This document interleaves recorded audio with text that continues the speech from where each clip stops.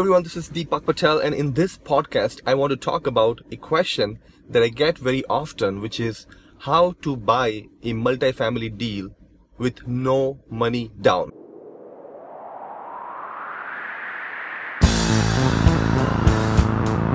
Here's a big question. How do normal individual people who are looking to invest their hard-earned dollars to create wealth for their families using the power of real estate investing, how do we do that in a manner that creates instant short-term cash flow that you can use for your family, but also create long-term appreciation and portfolio growth? That is the question. This podcast gives you the answer. My name is Deepak Patel and welcome to Cashing Doors Podcast, where we discuss all things multifamily apartment investing. Here I share secrets, what I learned in building a 72 doors cash flow positive portfolio in 18 short months, but more importantly, all the secrets that I'm learning from other people as we are growing our portfolio. Okay guys, so let's talk about this question that I get very often from people, when I see them in person, or people have been sending me messages online. And the big question is how to find a multifamily property, or how to buy a multifamily property with no money down. So here's how I think about it. First of all, just in the sake of transparency and to make sure that you guys understand, I have not bought any multifamily yet with no money down. Okay, so all my acquisition personally has been through putting my money down. Now what has happened is I'm now starting to get the scale as I talk about in my courses, the multifamily 101, and also all the materials that I've been posting. One of the main thing of multifamily is that it allows you to scale, it allows you to grow fast, and I think the momentum builds up the bigger portfolio you have. So for example, you buy your first deal, then you buy your second and third, and after third deal, those deals have enough appreciation and mortgage pay down every year that you can refinance and start to buy your other deal, which means at that point you're going to put very little money down. At that point you still will put money down, but it would not be the money coming out of your bank account. It will come out of those properties and you refinance them. And I did that for one of my last property that we acquired for about $1.6 million, about 28 units. So I was able to refinance my other properties, so 4 other properties, and I had 5, but I've refinanced 4, and I was able to get that with very little money that I had to obviously put from my bank account, just because the appreciation wasn't enough to fund this deal. So it's an interesting strategy. I like it. Obviously what happens with this is, and I'll talk about this maybe in a training type of videos where I can show you the numbers so that you explain better. But at a high level, when you buy deals like that, you obviously have a higher financing cost, which means your returns are gonna lower, right? Your cash flow, which is what I personally look for, and I really enjoy finding the monthly cash flow, is going to go down because you have more interest payments that are coming up. Given that the down payment portion, if you didn't put your cash down and if you used it as a financing, then obviously there is an interest cost there, and that's kind of what is happening to me. And I knew that going in the deal, but there was no other way for me to buy this deal, so I was okay to take a slightly lower cash flow on this one. But obviously you have still the appreciation, the mortgage pay down are still working full steam, in full cylinders, and I think you still gain a lot from that. So there's still advantages to doing the strategy. And I think when I'm studying other people who have much bigger portfolio than mine, if you really want to grow your portfolio, you have to go through that path. It's impossible or very difficult unless you have another source of income which is producing a lot of money to pump into your portfolio growth. So again, I just wanted to clarify that I personally haven't done that, and I believe that you can do that. And I've heard people talk about buying properties with no money down, or even buying multifamily properties with no money down. And so I haven't done that. I'll talk about what I have heard from other people. just so that if you are thinking about that, it might give you some insight into some ways to do that I personally haven't done yet, and I'm not sure if I'm going to ever do that, to be honest. But before I talk about that, let me just talk about something very important.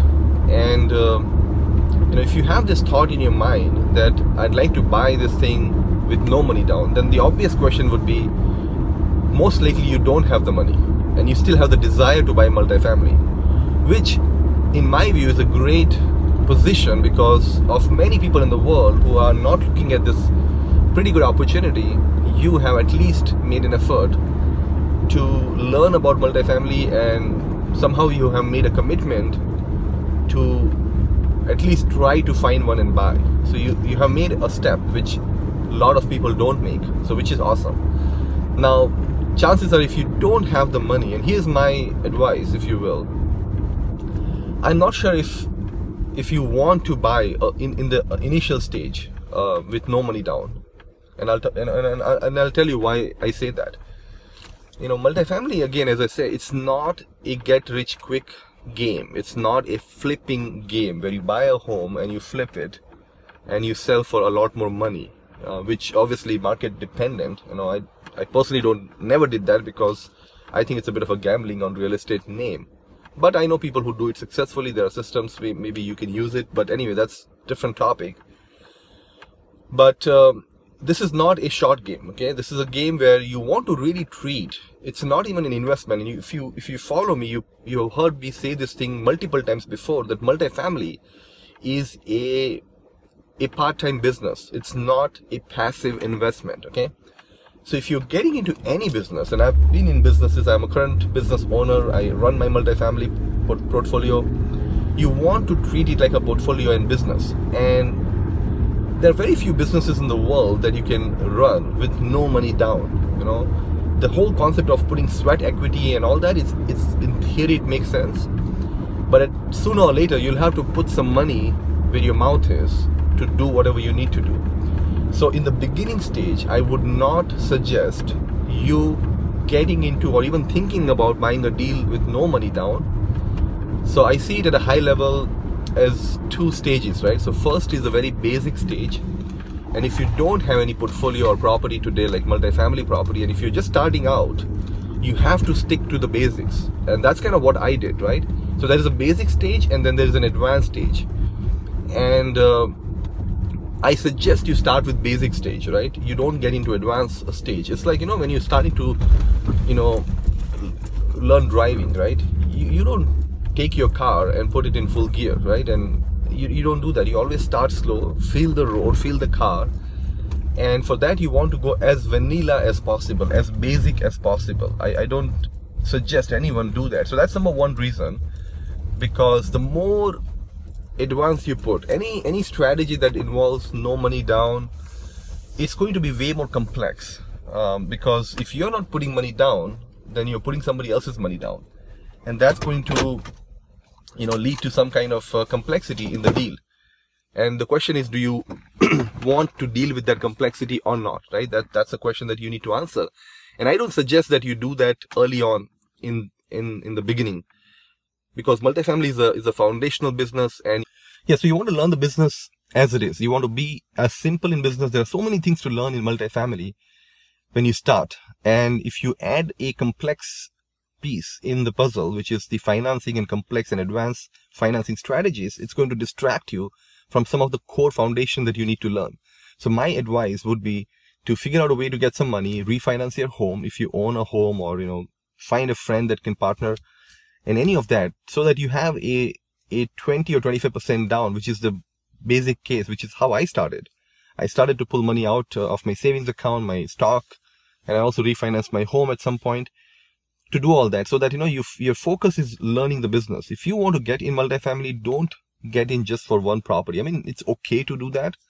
There's nothing wrong with just owning a 6-plex, because you will be still further ahead of many other people in the world that doesn't own one. So yes, it's a very viable strategy, and I talk about that.